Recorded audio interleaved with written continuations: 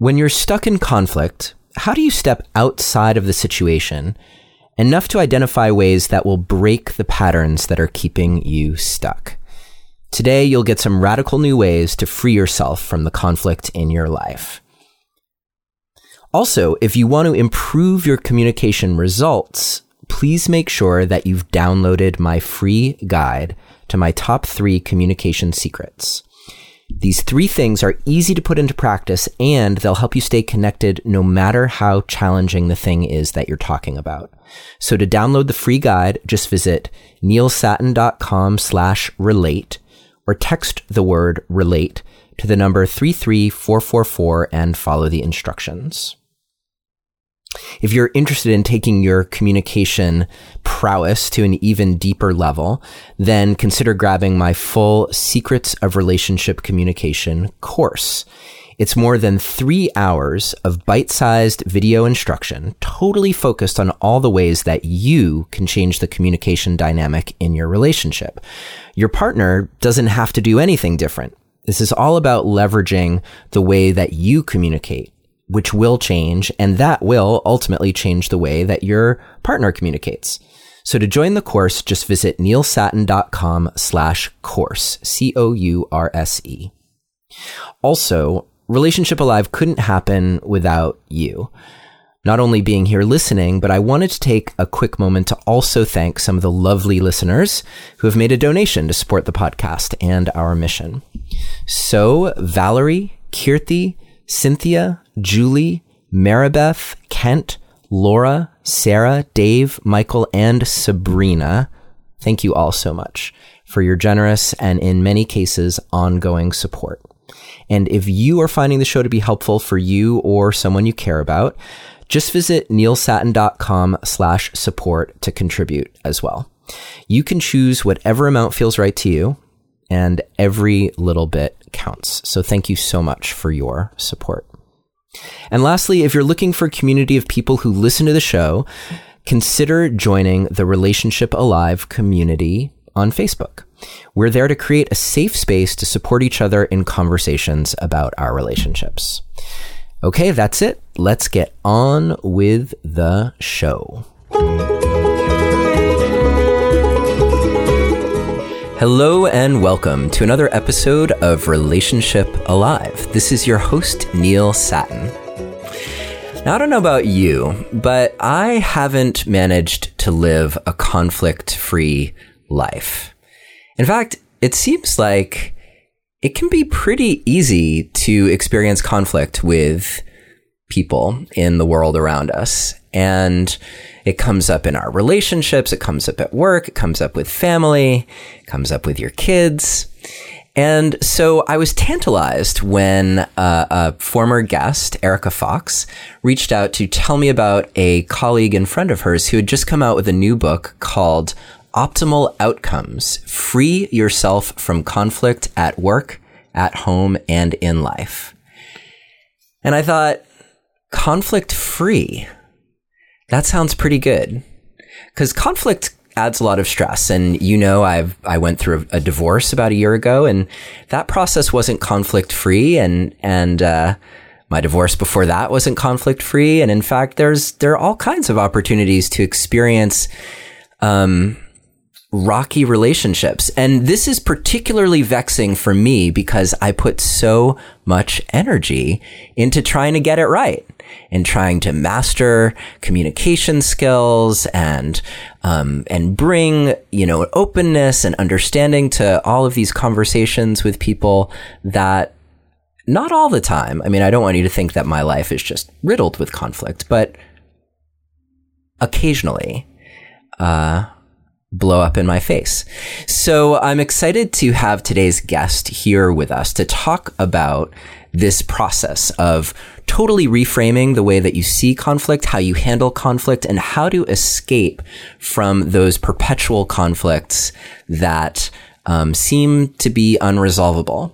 We'll see how we can go from unresolvable to conflict-free in today's episode. Our guest name is Dr. Jennifer Goldman Wetzler. She's the author of Optimal Outcomes, as I just mentioned, and she is also the founder and CEO of Alignment Strategies Group, which is a organization that is focused on creating health in other organizations and corporations. And on top of that, she teaches a popular course on conflict resolution at Columbia University. So let's dive right in. Before we do, if you want a transcript of today's episode, just visit neilsattin.com/optimal. Or as always, you can text the word passion to the number 33444 and follow the instructions. Okay, that's it. Jen Goldman Wetzler, such a pleasure to have you here with us today on Relationship Alive. It's great to be with you today, Neil. Let's just dive in with, I'm curious to know how would you define the way that you look at conflict? How is that different from like typical conflict resolution? Why is this not your grandmother's conflict resolution, or maybe your Harvard business, Harvard negotiation program's conflict resolution? Right. It definitely isn't. It is built on that, though. So my work in conflict freedom comes out of doing the work of conflict resolution with people on the ground in the Middle East, Israelis and Palestinians, with corporate leaders in pharmaceutical companies and healthcare companies and financial services, professional services. And at some point, about 5 years into doing that work, I noticed that conflict didn't always get resolved, right? The methods that we've been teaching for the last 40 years around resolving conflict work well in many situations, but in some situations, they just don't work. And when I came to that realization, I realized I wanted to dig in and try to understand why not. And most importantly, what could we do to free ourselves from those conflict loops, those situations that just seem to go around and around and around and never get resolved, no matter what we do, no matter how well we apply the most, latest conflict resolution methodology. And so it took me about 13 years to get this book written. And it's based on 5 years of deep research in the realm of emotions like humiliation and conflict. So the main difference really is when you find that you are stuck on what I call this conflict loop, where you're just going around and around in circles with someone and not getting anywhere, stop trying to resolve conflict and ask yourself, what could I do that would be different from what I've been doing before? And we can talk a lot more about how to identify what you have been doing and then how to figure out what else you could do instead. But the main key is take pattern breaking action, break that pattern that you've been stuck in with someone else and do something different. Yeah. And you don't need anyone else's cooperation to do that. Right. I mean, not initially anyway. And I think that is one of the biggest challenges, right? Is to kind of step outside of the water that you're swimming in to get a sense of what, at a higher level, what patterns are repeating themselves. 'Cause I think it's easy to just say, well, I keep going around with my ex-wife about the schedule with the kids. We just go around and around and around. But that doesn't really get you anywhere versus stepping back. And I'm wondering if you can highlight some of the typical patterns that people find themselves in. Yes. Yeah. There are 4 typical patterns that I identify. One of them is that we blame other people. Another one is that we avoid other people. A third is that for some of us, we blame ourselves habitually. And then the fourth is kind of counterintuitive, but it's that some of us relentlessly seek to collaborate with other people, even when those very people have demonstrated that they are unwilling to collaborate or cooperate with us. So I call these the 4 conflict habits, and they're default ways of operating that we tend to get stuck in. So if we're blaming someone else and they don't respond the way that we want, we'll just blame them more strongly and more and more and more, and then wonder, why is this not working? So the key is to notice what your conflict habit is and then do something else instead. Yeah, and the relentlessly collaborative one, we corresponded a little bit about that one. That, for one thing, totally surprised me, and that was where I placed myself. I was like, oh yeah, that's me all the time. Like, no matter what I'm hearing from the other person, I'm convinced that there's some way to figure this out. And I wonder, I don't know this for sure, because I often can also find myself in some of those other patterns. You know, I can blame, I can feel like there's something wrong with me. I don't often shut down. But I have a feeling that a lot of people who are listening to us today, that they may even identify with the relentlessly collaborative, because they're here listening to the podcast. And I think that's often the case. I hear from people saying, I'm listening to your show, I'm getting all these great ideas, and sometimes, oh my gosh, you know, thank you for the one thing that saved my marriage. Other times it's like nothing is working and I'm not really sure what to do next. So how would you identify whether you're truly being relentlessly collaborative,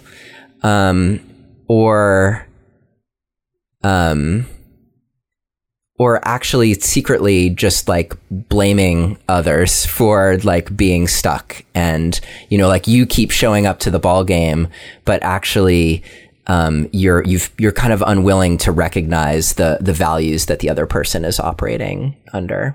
Does that make sense? Yeah. Yeah. Well, there's a quick and easy answer to your question, which is that people can take a short 7-minute free quiz online to find out what their conflict habit is, what their default primary conflict habit is. And they can go to optimaloutcomesbook.com/assessment, or just optimaloutcomesbook.com and then click on assessments at the top right of the website.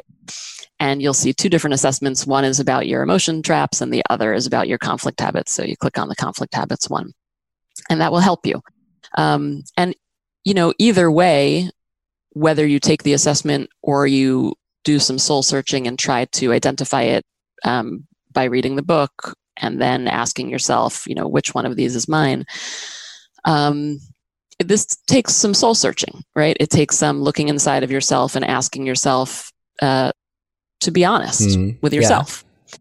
So I'm not suggesting that it's easy for us to necessarily always be honest with ourselves, but when we are, then my experience is that we have a pretty good hit rate, right? When you actually are willing to stop, take a pause, take a deep breath, and ask yourself, when I'm really honest with myself, how do I tend to respond? And you can even just keep one particular relationship in mind, because it is true, and I say this in the book, that our behavior can change depending on the context that we're in. So while we may have one primary conflict habit, you know, it may be true that at work we're less likely to blame people or more likely to blame people, versus at home we might be more or less likely to collaborate, etc.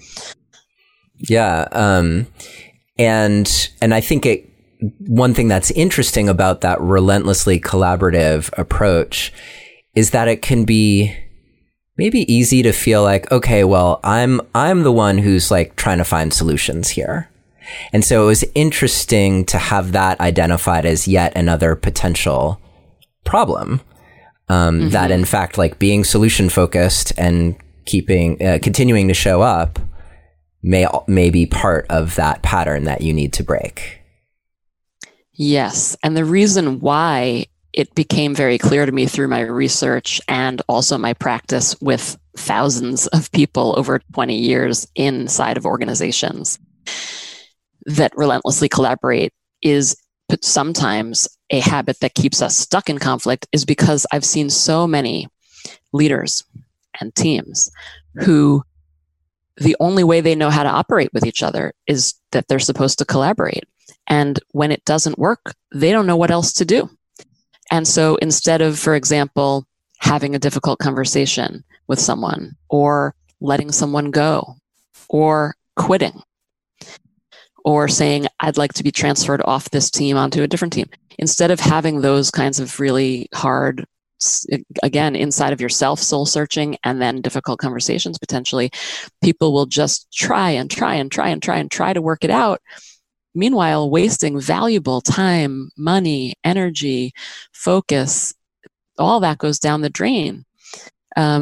When, if they were willing to be honest with themselves and others, they could save themselves a lot of aggravation and time and money, etc. Yeah, we're skipping maybe a little ahead, but we'll come back. Because this gets to something that you talk about as you're envisioning your ideal future, and also trying to figure out what your optimal outcome would be. And we can talk a little bit about how those two things are different. You talk about the walkaway alternative and the ways that the walkaway alternative can keep us paralyzed. So would it be all right to jump there for a moment? Because I think it speaks directly to these relentless collaborators. Yes. About how they in particular can at least frame what they might be missing about whatever situation they find themselves in. Yes. So something I hit on in doing this work and teaching this work over 10 years at Columbia in particular is that there are ways that we tend to fantasize about our alternatives that can really get in our way and keep us stuck in conflict.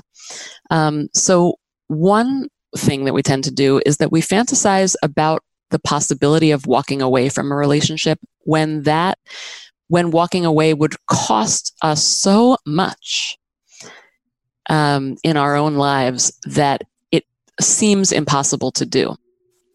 And so, for example, if you take a mother and a daughter, a story running throughout the book is about me and my own mom. Mm-hmm. And there were moments in my relationship with my mom where I fantasized about just calling it quits and just saying, I can't do this anymore. I am not going to talk to my mom. And I imagine many listeners either themselves or know people who have, basically that happens. Cut off relationships. Totally. Yeah. Right. And there are plenty of situations where even as much as you might wish that you could cut off ties with a family member or a colleague or a friend, there are so many costs associated with doing so that if you really look carefully at those costs, the costs of walking away are too high. And so we stay stuck because we don't want to walk away because we don't want to pay those costs. And yet we're not figuring out clearly what we can do instead. And so we stay stuck in this no man's land of staying stuck in conflict that's, that can go on for days, months, weeks, years. Equally true is the opposite can happen, where we will convince ourselves that our alternatives are horrible and we'll stay stuck in a horrible relationship when actually the alternative or alternatives are not necessarily as bad as we thought. So I tell the story about a client of mine who was collaborating relentlessly with a few other of her colleagues, plus her CEO of her company, her boss at a healthcare company. And, it was years that they were trying to work things out and work on their relationships. And it was because she just thought, if I don't keep this position, I'm going to have to move my entire family across the coast, maybe to another country. I'm going to have to resettle my kids. I'm going to have to find new friends for them, find new doctors. And she had just convinced herself that the only way she could leave this position was to uproot her entire family. Right. And when she really thought about it and we worked on this together, she realized that this was a story she had been telling herself that was not necessarily true. And in fact, she did eventually leave that company and did not have to uproot her entire family and was able to go into a slightly different way of working. She didn't end up at a large firm. She ended up working as a consultant. So she had to reconceptualize what she was going to do with her career, but the alternatives were not what she thought, as horrible as she thought they were going to have to be. Yeah, I want to ask you just like kind of a quick woo-woo kind of question, because I'm wondering, I noticed that as one is assessing these various options, you talk about essentially doing a cost-benefit analysis. And I'm wondering if you have a way of doing that helps people really quantify the cost and benefit. Because sometimes, if you're just looking at your pros and cons list, you're like, oh, well, I got 2 on this side and 2 on that side, and same for the other one. And so I'm just as stuck as I was before. So is there a way that when you're working with people, you really help them get at like, no, this cost, this might just be a line item in your costs list, but it actually kind of sinks the ship, because it's that dire, or vice versa. This benefit way outweighs the cost of moving your family across the country and kids developing new relationships in school and all of that stuff. Yeah. Well, in many ways, I think you might have just answered the question, which is that people do need to look honestly at their cost benefit analysis. So the way that it works, and again, you can go on the website and there's a free resource at optimaloutcomesbook.com/resources. And there's a whole PDF that will walk you through doing this practice, where you would be looking at 3 columns. One says, what could I walk away? What's my walkaway alternative or alternatives? What would happen if I stay stuck in conflict? And what would happen if I go for my ideal future, what I've imagined the ideal future could look like? And I ask you to list your anticipated costs for doing each one of those 3 paths, and also the anticipated benefits of doing each one. First of all, just to back up, I will say my experience in using this practice with many, many people is it often is much clearer than what you described. So just in terms of the lengths of the lists, and that is one metric you can use. So if you have a very long cost list in your alternative column, and it's just a shorter cost list in your ideal future column, I think that's a pretty good indicator. Right? If you have got like 7 bullets on one side of the page and only 2 on the other, it's clearer. But I think you're asking the question, what if you have what if you have equivalent numbers of bullets under each of these 3 columns? Then I think it does require you being honest with yourself. And you could you could use a point system. You could assign, what depth of severity of cost would I give this on a scale of 1 to 5, and put a number against each one of your bullets, and then add up the numbers in each column and do it that way if you wanted to get kind of more cerebral about it. But I think, again, I would use your gut to come up with those numbers. And it does come down to being honest with yourself. And the reason why I suggest people write these down is that we're often conducting this cost-benefit analysis in a more willy-nilly way inside of our own kind of minds and hearts. And very often seeing it written down in black and white on a page helps people come to terms with the reality of what it is that they're actually facing and the choice that they've been making. Yeah. Often to stay stuck in conflict. Yeah. And the cost they're paying there. I appreciate that you're mentioning that, because that's something that's actually come up on the show a couple times. David Burns likes to talk about that, actually, in particular, that sometimes people choose to stay in conflict and they don't necessarily realizing they're making that choice.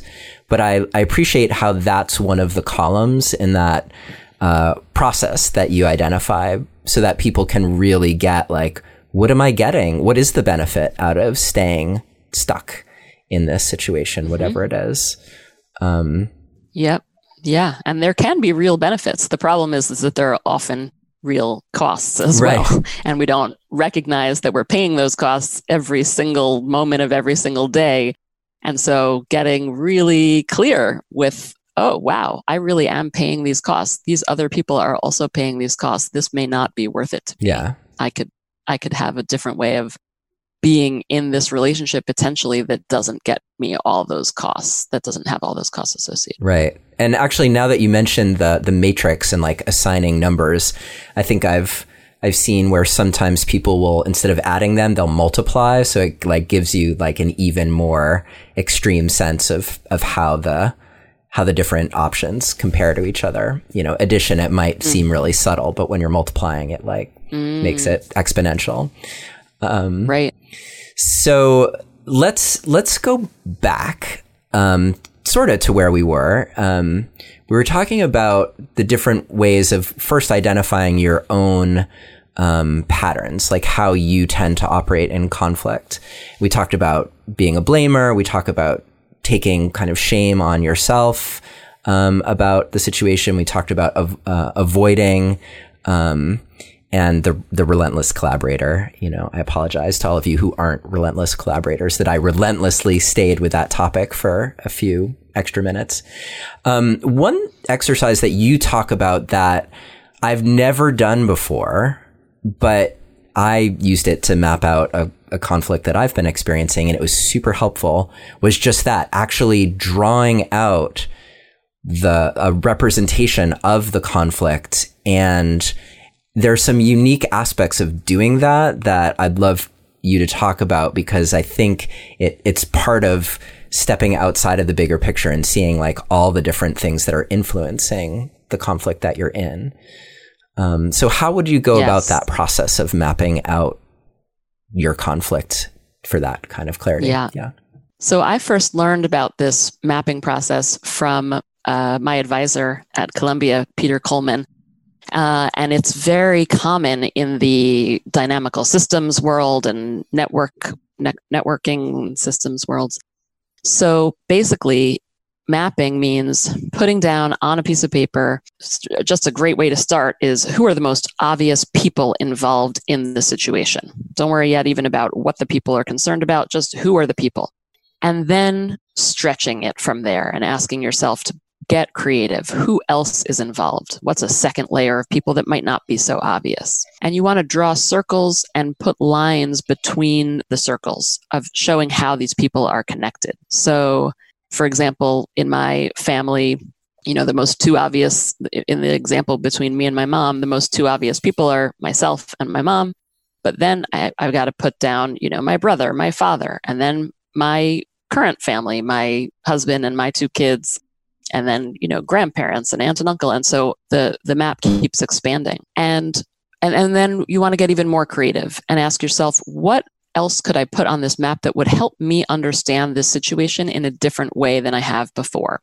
So I've seen people put colors and, put a key in the map to show how people are related to each other or not, or where anger has been. So to show different emotions, you can either write the names of the emotions or, again, use colors or any other way to describe what kinds of emotions are going on. I've seen people put hearts and X's to show relationships that are loving versus relationships that aren't doing so well. Anything that you can put on your map that will help you describe the situation in a different way.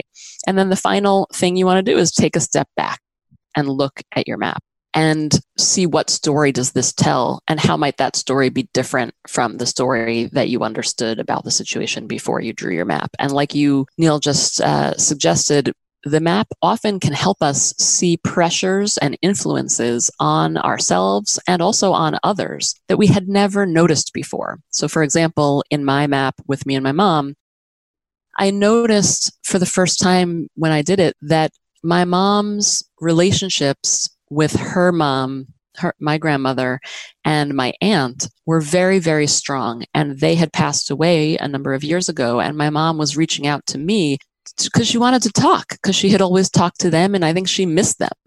And it was only in my ability to see that her relationships with them were no longer present for her. And she wanted a relationship with me. And it was not going as the way that either one of us wanted. That gave me empathy for her. So mapping can really, some of the benefits of mapping are that it can give you empathy for yourself and also for others, and help you see the situation, see influences in the situation that you would just never be able to see without doing a practice like this.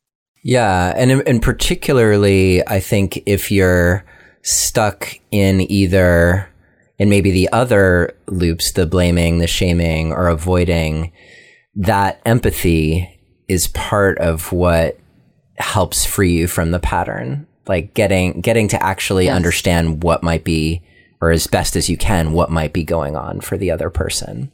Yes. And I would venture to say that it's even true when you are if your conflict habit is relentlessly collaborate.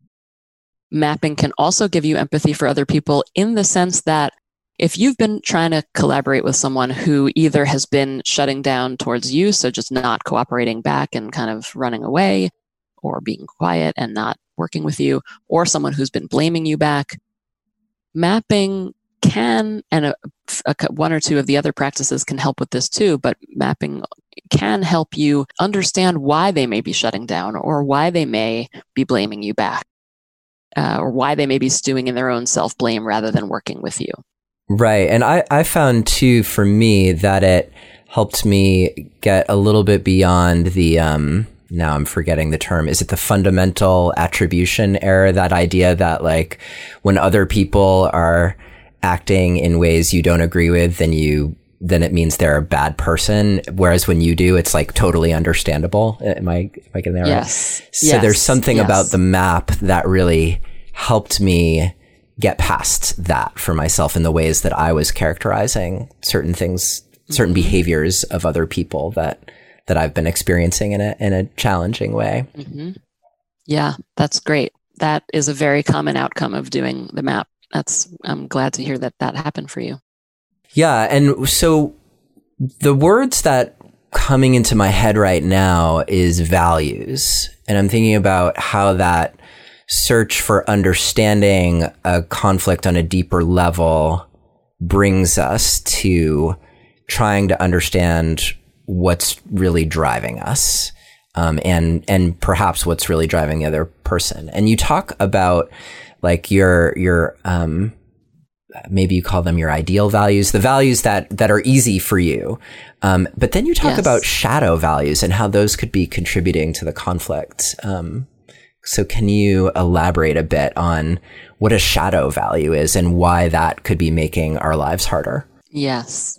So I distinguish between ideal values and shadow values. Ideal values are those things that we care about in life that we're proud to say that we care about.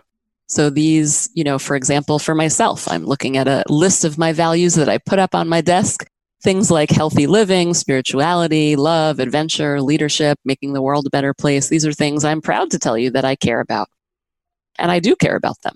And that's in contrast to what I call our shadow values. These are things that we really care about in life that we are not proud to say that we care about, but that nonetheless do drive our behavior. And these, for some classic examples of shadow values, are things like status, power, recognition, financial security, safety, comfort. And, of course, depending on the person, one person's shadow value could be another person's ideal value and vice versa. And that all can have to do with how we were brought up and the messages we received from parents and sports coaches and religious leaders, et cetera, about what we value and what's okay to tell people that we value, right? I've seen people I have an exercise I do in my class where I have students come up and list their values anonymously on big pieces of paper on the wall. And sometimes love will show up, for example, on both lists. Some people see love as a ideal value, and others love as a shadow value. They were taught from a young age it's not okay to show or express love outwardly.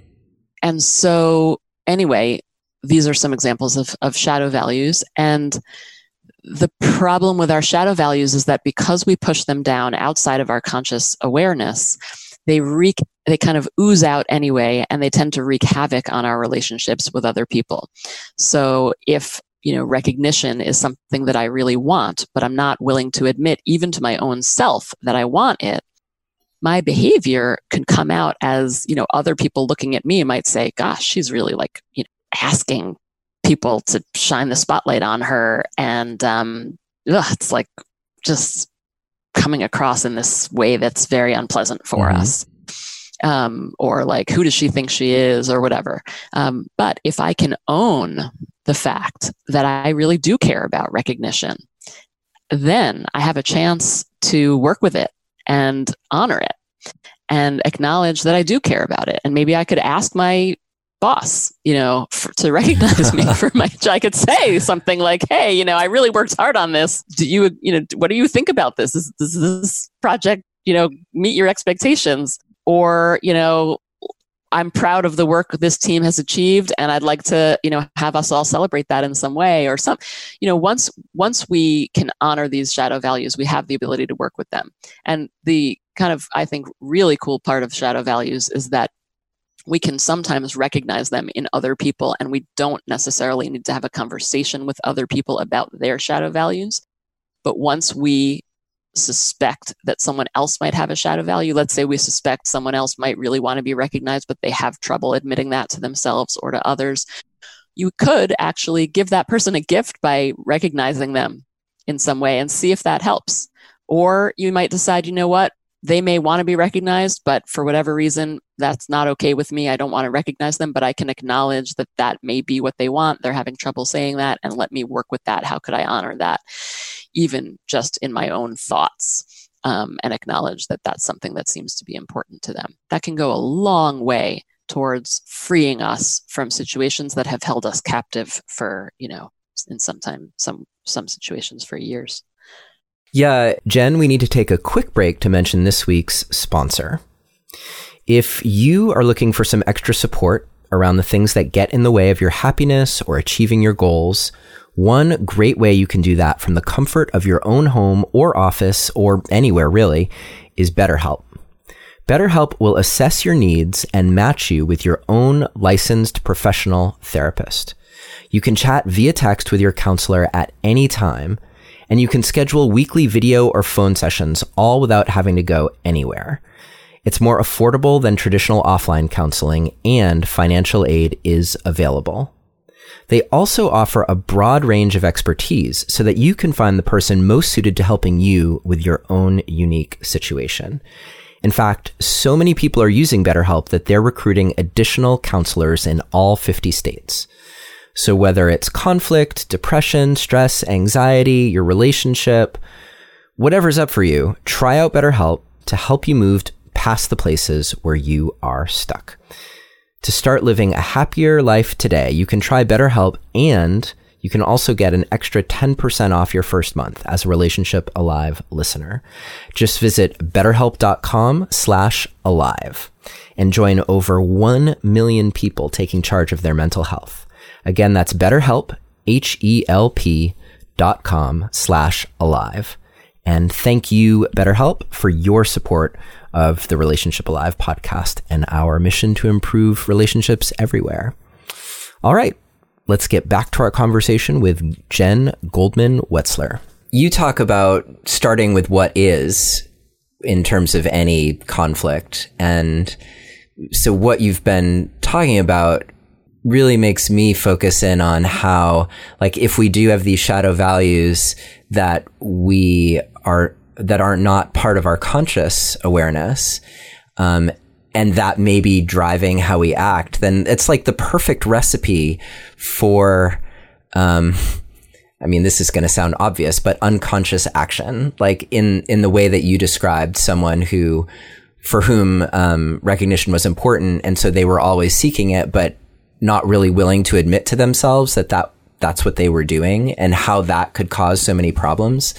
I just think there are so many corollaries potentially in our lives around like the things we do or don't do and what's really driving those choices, and how when we get honest with ourselves, like I'm imagining the relief that recognition driven person might be feeling when they're finally like, you know what? This is important to me. And, there may be some work that they need to do around accepting that that's important to them because of its shadow nature. But it almost, I can imagine, would open their eyes to how they are being in the world in a way that, like, if you weren't willing to recognize that value, you wouldn't even see yourself that way. And then that bumps you up against that wall that you may have around how you are impacting other people and not being able to see yourself clearly. Yes. An integral part of the nature of shadow values is that we feel ashamed of them. And that's why we've pushed them down. So at some point along the way of our lives, someone somewhere or some cultural reference, something suggested, some way we got the message, it's not okay to value that value. So for me, an example is independence and autonomy. It's something that was always important to me, but somewhere along the way, I got the message, you got to be collaborative, you got to be a team player, you got to help out, and it's not okay to have boundaries. It's not okay to say no. It's not okay to do your own thing. Right. But this was a big problem for me because I like being independent. I like being autonomous and setting my own schedule. Yeah. And, so I think the thing about the shame is that when we can bring these shadow values to the surface and acknowledge them and notice that for me, that may bring a lot of shame, but there may be someone listening to us having this conversation right now who's like, what do you mean? Like, why would that be such a big deal? Who cares? Because for them, they never did get that message that being independent or autonomous was a bad thing or a problem.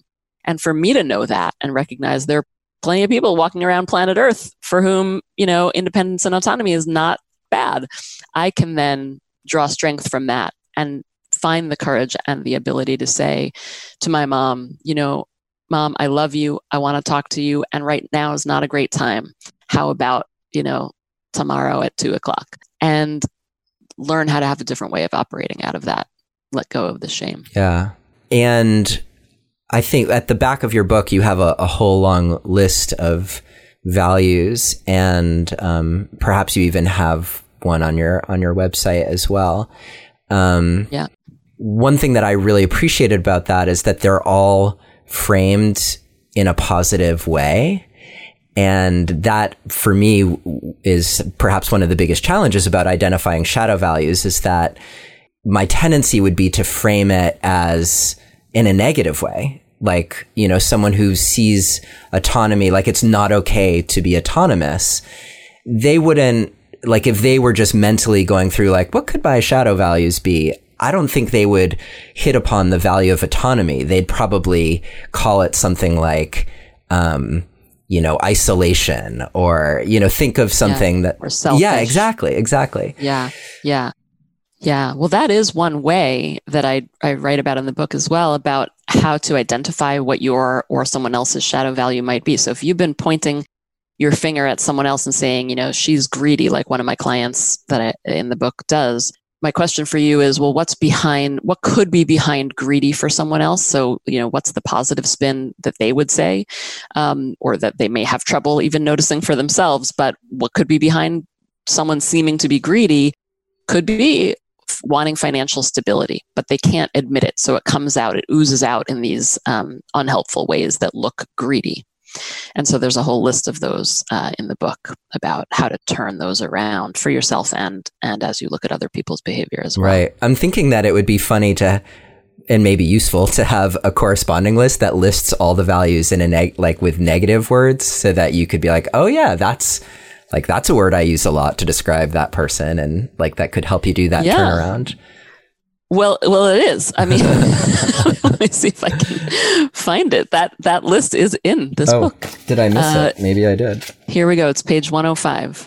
So if you're interpreting their behavior as greedy or overly generous, it may be that they have a shadow value of financial security. Oh, right. Yeah. Or if you're saying this person is so passive aggressive, it could be their shadow value is competition. They really care about competition, but they're not willing to admit that they do. So it comes out in this passive aggressive way, or it comes out as they seem to be aloof. Someone who's excessively authoritative, maybe that they have a shadow value of authority, but they can't admit it. And so it just comes out in this exaggerated way. Or someone who seems weak might have a shadow value of authority, that they want to uphold their own authority, but they've been told that's not okay. So they hold it back. Or even someone who's overly controlling might have a shadow value of love. They want to be loving, and it comes out in this controlling way because it's not okay with them to show their love in a more appropriate way. So the list goes on. Yeah. Well, I'm glad to see. I'm glad to see it's such a good idea that you already included it in your book. I'm glad I could remember that I wrote it down. Yeah, totally. I mean, I can't tell you, there have been several times where I've mentioned something in someone's book to them and they've been like, I wrote that? Wow, that's pretty good. Yeah. So, well, maybe one could do like an even longer list, because that's, 8 or so long, and you could, your master values list is has lots to choose from. You probably have 50 or 60 values there. So yeah. Anyway, I appreciate that creates this whole different way of trying to get related to yourself, to the other person. And this is all about ways of breaking yourself loose from your habitual ways of engaging in conflict, either in general or in a particular situation. Because as you mentioned, the particular situation could sort of frame what you're doing, and that could change based on who you're in conflict with. So I like that as a way of helping kind of shake things loose a little bit. But we come to that question of how hard it is to identify something different. And I've heard people like jokingly say like, well, you seem so different. What's changed in your life? And people are like, well, when it comes time to make a choice, I just do the opposite of what I would have done in the past. So I suppose that's one way, but I'm wondering if you can talk a little bit about, as you try to really stretch yourself outside of like, okay, this is what I would typically do. How do you find those options that you may do instead, since they're obviously not naturally part of your repertoire? Yeah. Well, the first thing is to remind yourself that whatever you have been doing is the only thing that you do not want to do. But almost anything else, as long as you perceive it to be a constructive thing to do, anything else is fair game. So that really leaves a lot of opportunity because there's only one thing that you don't want to be doing. The way that I conceptualize this is that I call this pattern breaking action.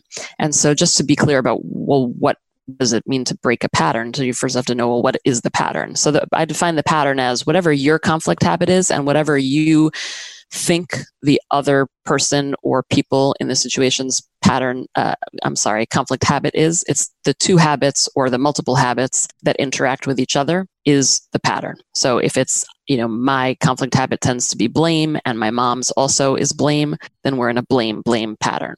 Or like one of my students, her conflict habit was shame, and her aunt was blame. So they were in a blame shame pattern where the aunt would just blame her for everything and she would just stew in her own self-blame or shame. So you want to identify the pattern and then ask yourself, what could I do that would break this pattern? Which means you're doing something different. So what is pattern breaking action? There are a few components to it. Number one, I suggest doing something simple because the situation is already typically pretty complex when you're in a long-standing recurring conflict. So you don't want to add more complexity on top of that. You want to keep your actions simple. You also want to think about what would be action that would be surprisingly different. And that's where what you said comes in of people saying, let me just try the opposite of what, and that can be an interesting way to think about it. Ask yourself, what would be the opposite? I wouldn't necessarily always go there because sometimes the opposite is also not going to be constructive.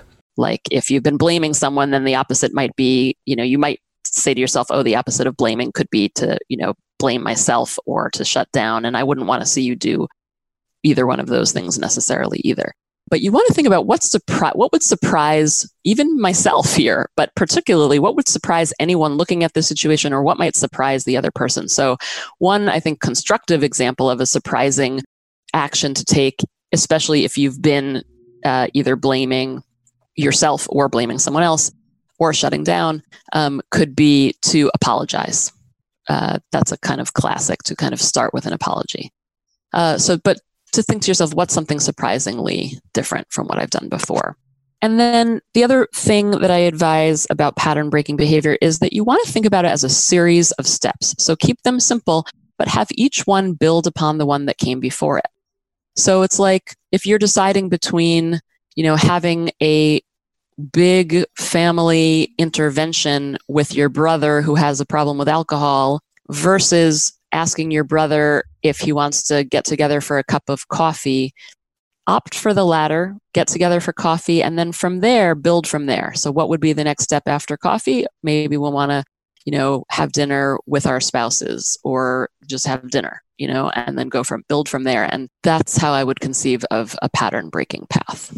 Is that helpful? Yeah, that's great. And I just want to mention too that as far as the writing in your book, I really enjoyed the anecdotes that you offered. You referred earlier to, I think, the greedy person. That made me think of the saga of Bob and Sally, and I definitely don't want to give away what happens, but it was nice. It was kind of like a narrative thing that kept me guessing, and you do talk about in the book someone whose brother who believes their brother is struggling with alcohol dependency, and her struggles to confront the brother, and how what she ends up doing is totally different than what she thought she was going to do to resolve that situation. Yes, exactly. That is the key, is when that's what we want to happen, is that if you're stuck and you've been kind of fantasizing about having this thing happen, or you're like relentlessly collaborating, hoping the other person's going to collaborate back, and it's not working, to get you to a place where what you end up doing is completely, just totally different from what you thought, that's how you become free. Yeah. Can we talk a little bit about the envisioning your ideal outcome and how that's different than the optimal outcomes that your book is named after? Sure. Well, again, from so many years of practice with real people, what I discovered was so often people didn't really have a good sense of what they really want to happen. You know, they know what they don't want, which is to be stuck in this horrible situation with this other person or these other people. But they often, we have not spent the time to really ask ourselves, what do you want to have happen here? So that's the core question, but with a twist and a caveat, because if we do ask ourselves that question, we often are using our rational thinking brain to come up with options and ideas. And the problem is, if our rational thinking brain could have solved the problem, it probably would have done it a long time ago. Right. Yeah, totally. So especially if we've been using the kind of, principled negotiation, getting to yes methodologies that so many of us have been trained in at this point after, 40 plus years of that work being around. So my advice is to put down the rational thinking brain for a moment and really engage our imaginations. And the best way that I know how to engage our imaginations is to use our 5 senses plus our emotions to do that. So to ask yourself, what would it look like in the future? What would it sound like in the future? What would it even smell or taste like? And I've had people say, I'm going to have a meal with this person and we're going to drink the wine and we're going to smell the smells of the food wafting out of the kitchen, and really place yourself there using your 5 senses. And also emotionally, what will it feel like when we are in that ideal future state? But the thing is, we don't want to stop there. First of all, we want to get there and know what is my ideal future state.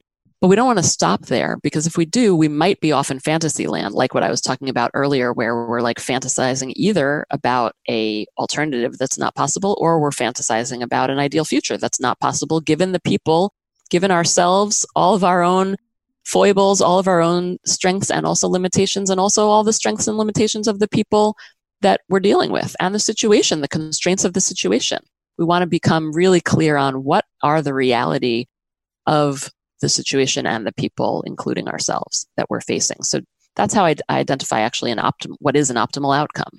It's both takes into account what is my ideal future that I can imagine, and also what is the reality that I'm dealing with. And when we have a sense of those two, that's how we identify what is a potential optimal outcome. Yeah, it's like adding to the costs and the benefits, adding that feasibility, like how realistic is this?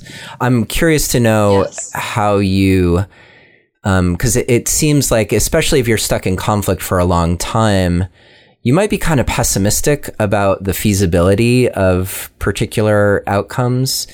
Do you have any helpful hints on how to identify if you're stuck in cynicism, or the converse might be true, right? Where you're just like, you have this pie in the sky view of what's possible. I think that strikes at the relentless collaborator who's just like, no, I know that we can reach this win-win thing, and it maybe isn't. So yeah, on either end of that, do you have a sense of how to find your way to reality?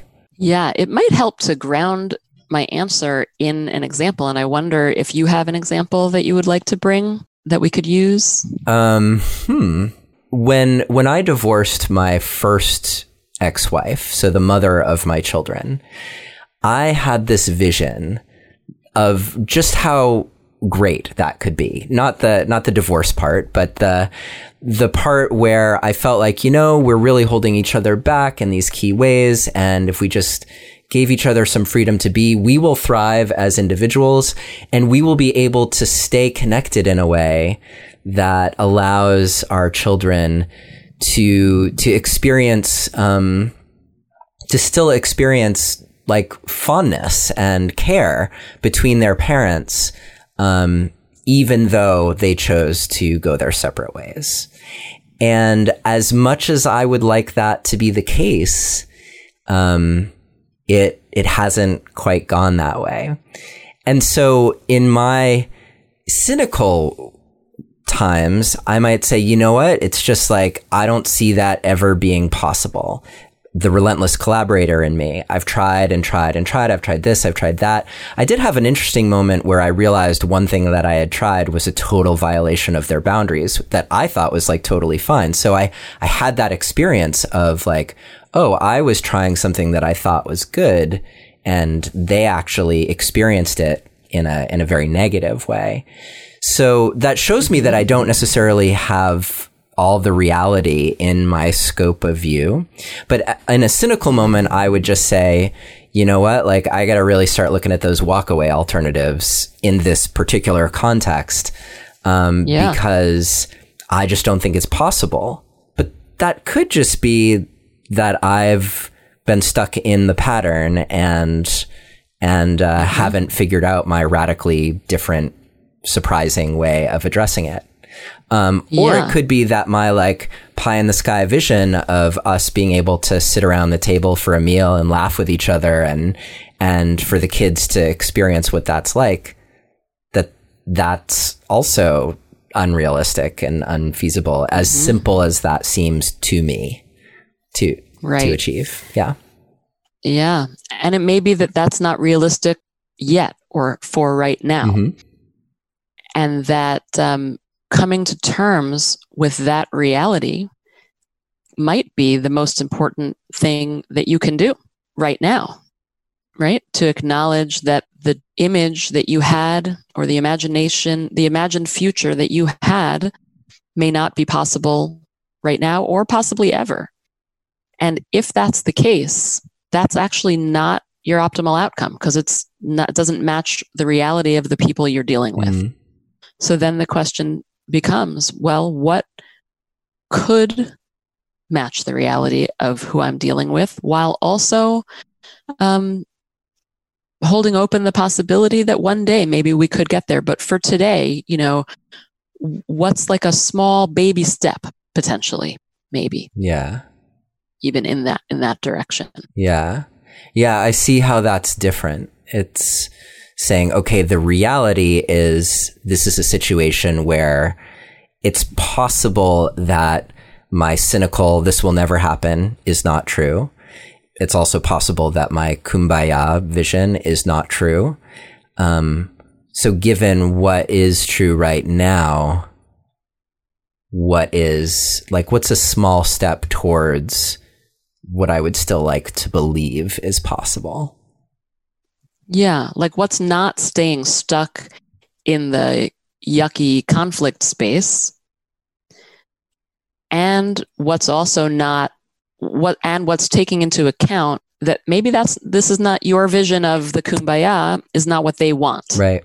And if that's true, how can you acknowledge the truth of that for them right now, and also not stay stuck in the place that you don't want to be stuck in? Right. Right. What's the small step? What's the simple, surprisingly different thing that you could do? I mean, let me ask you, what would be surprisingly different from what you've done before? If before, I'm assuming, let's say you reach out and you say you want to have dinner together. Yeah, well, I've stopped doing anything like that for sure. So, Okay. Yeah, I'd have to give some thought to it. I mean,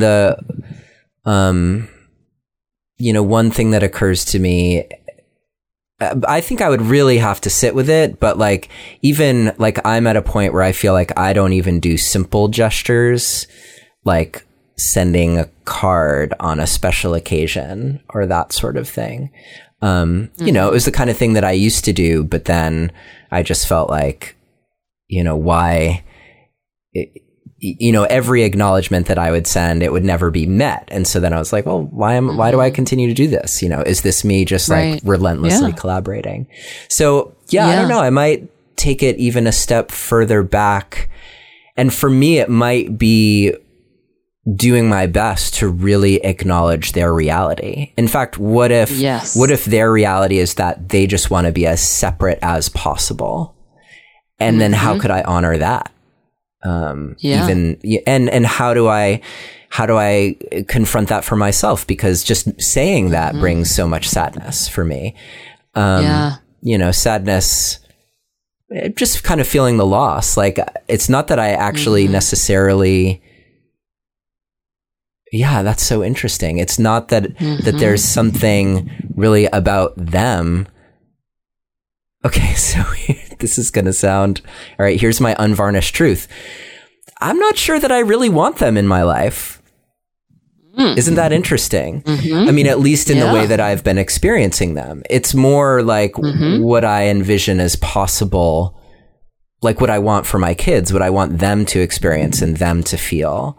And, but there is a gap for sure between getting to a place where it would feel comfortable around the dinner table and even acknowledging like, oh yeah, I would want to do that.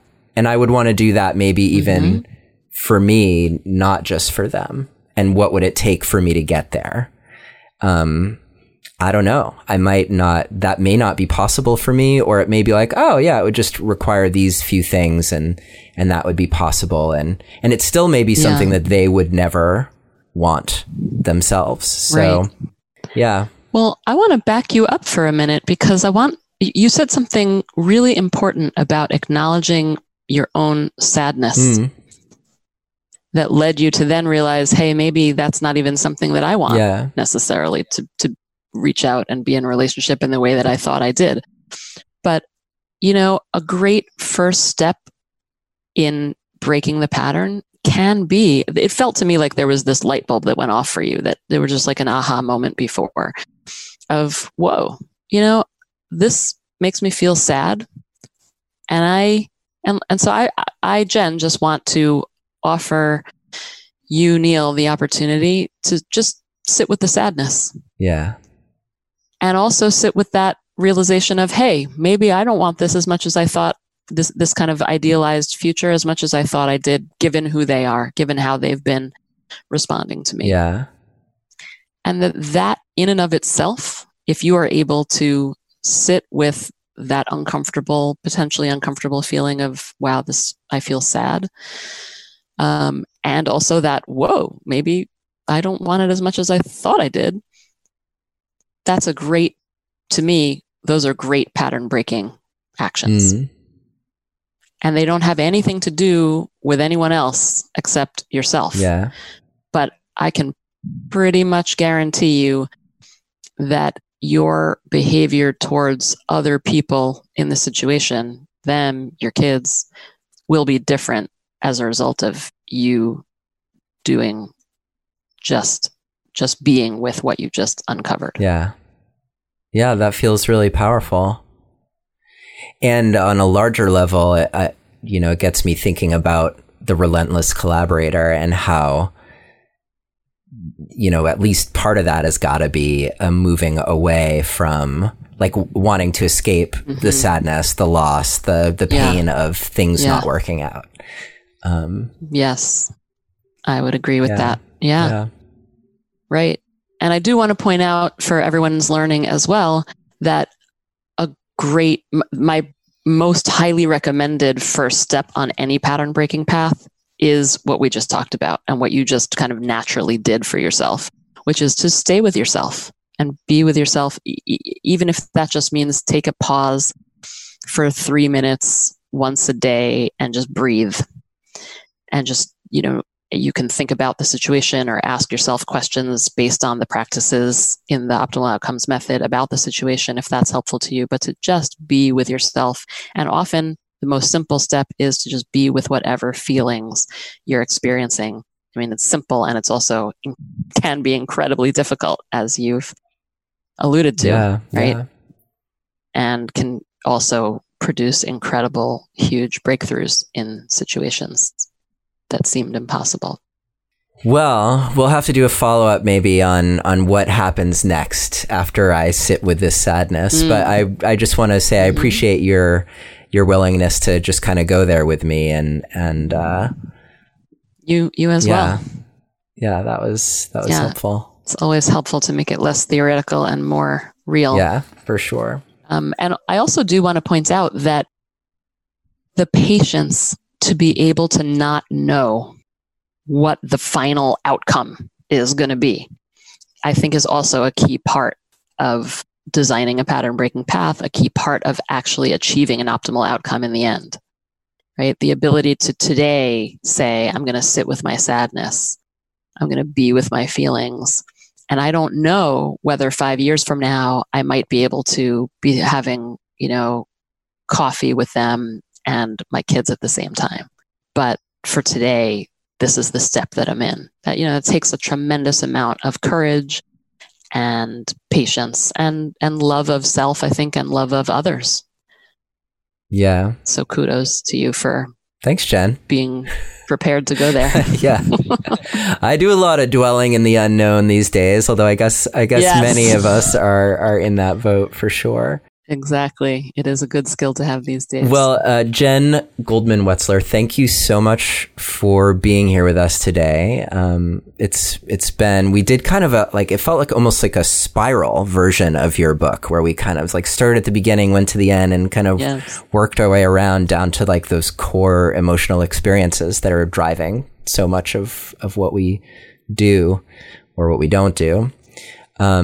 So yes. I appreciate your being here. Your book, Optimal Outcomes, is available. Do visit Jen's website, which is optimaloutcomesbook.com, where I got that right?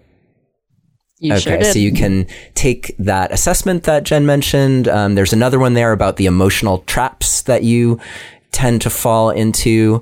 And then there are lots of kind of supplementary pieces from the book itself that are there as well. So definitely check that out, as well as Jen's other work. And Jen, I just want to say thanks for being here with me today and for going there with me. Right back at you, Neil. Thank you so much for bringing yourself to the work, as I know you always do. It is a total pleasure to be in conversation with you, and I hope it's helpful for your listeners. I have a feeling it will be. Thank you for listening to another episode of Relationship Alive. If you like what you've heard and want to make it easier for other people to find out about us, please take a moment to subscribe to our podcast and to rate and review us on iTunes. If you have questions or comments or want to continue the conversation, you can always join our Relationship Alive community Facebook group. And for more information about today's episode, visit us online at neilsattin.com/podcast, or you can always text the word PASSION, PASSION, to the number 33444 for more information. Finally, do you have a burning question that you're hoping we can have answered here on Relationship Alive, either for a future or past guest? Let me know and I'll see what I can do. Take care and see you next time.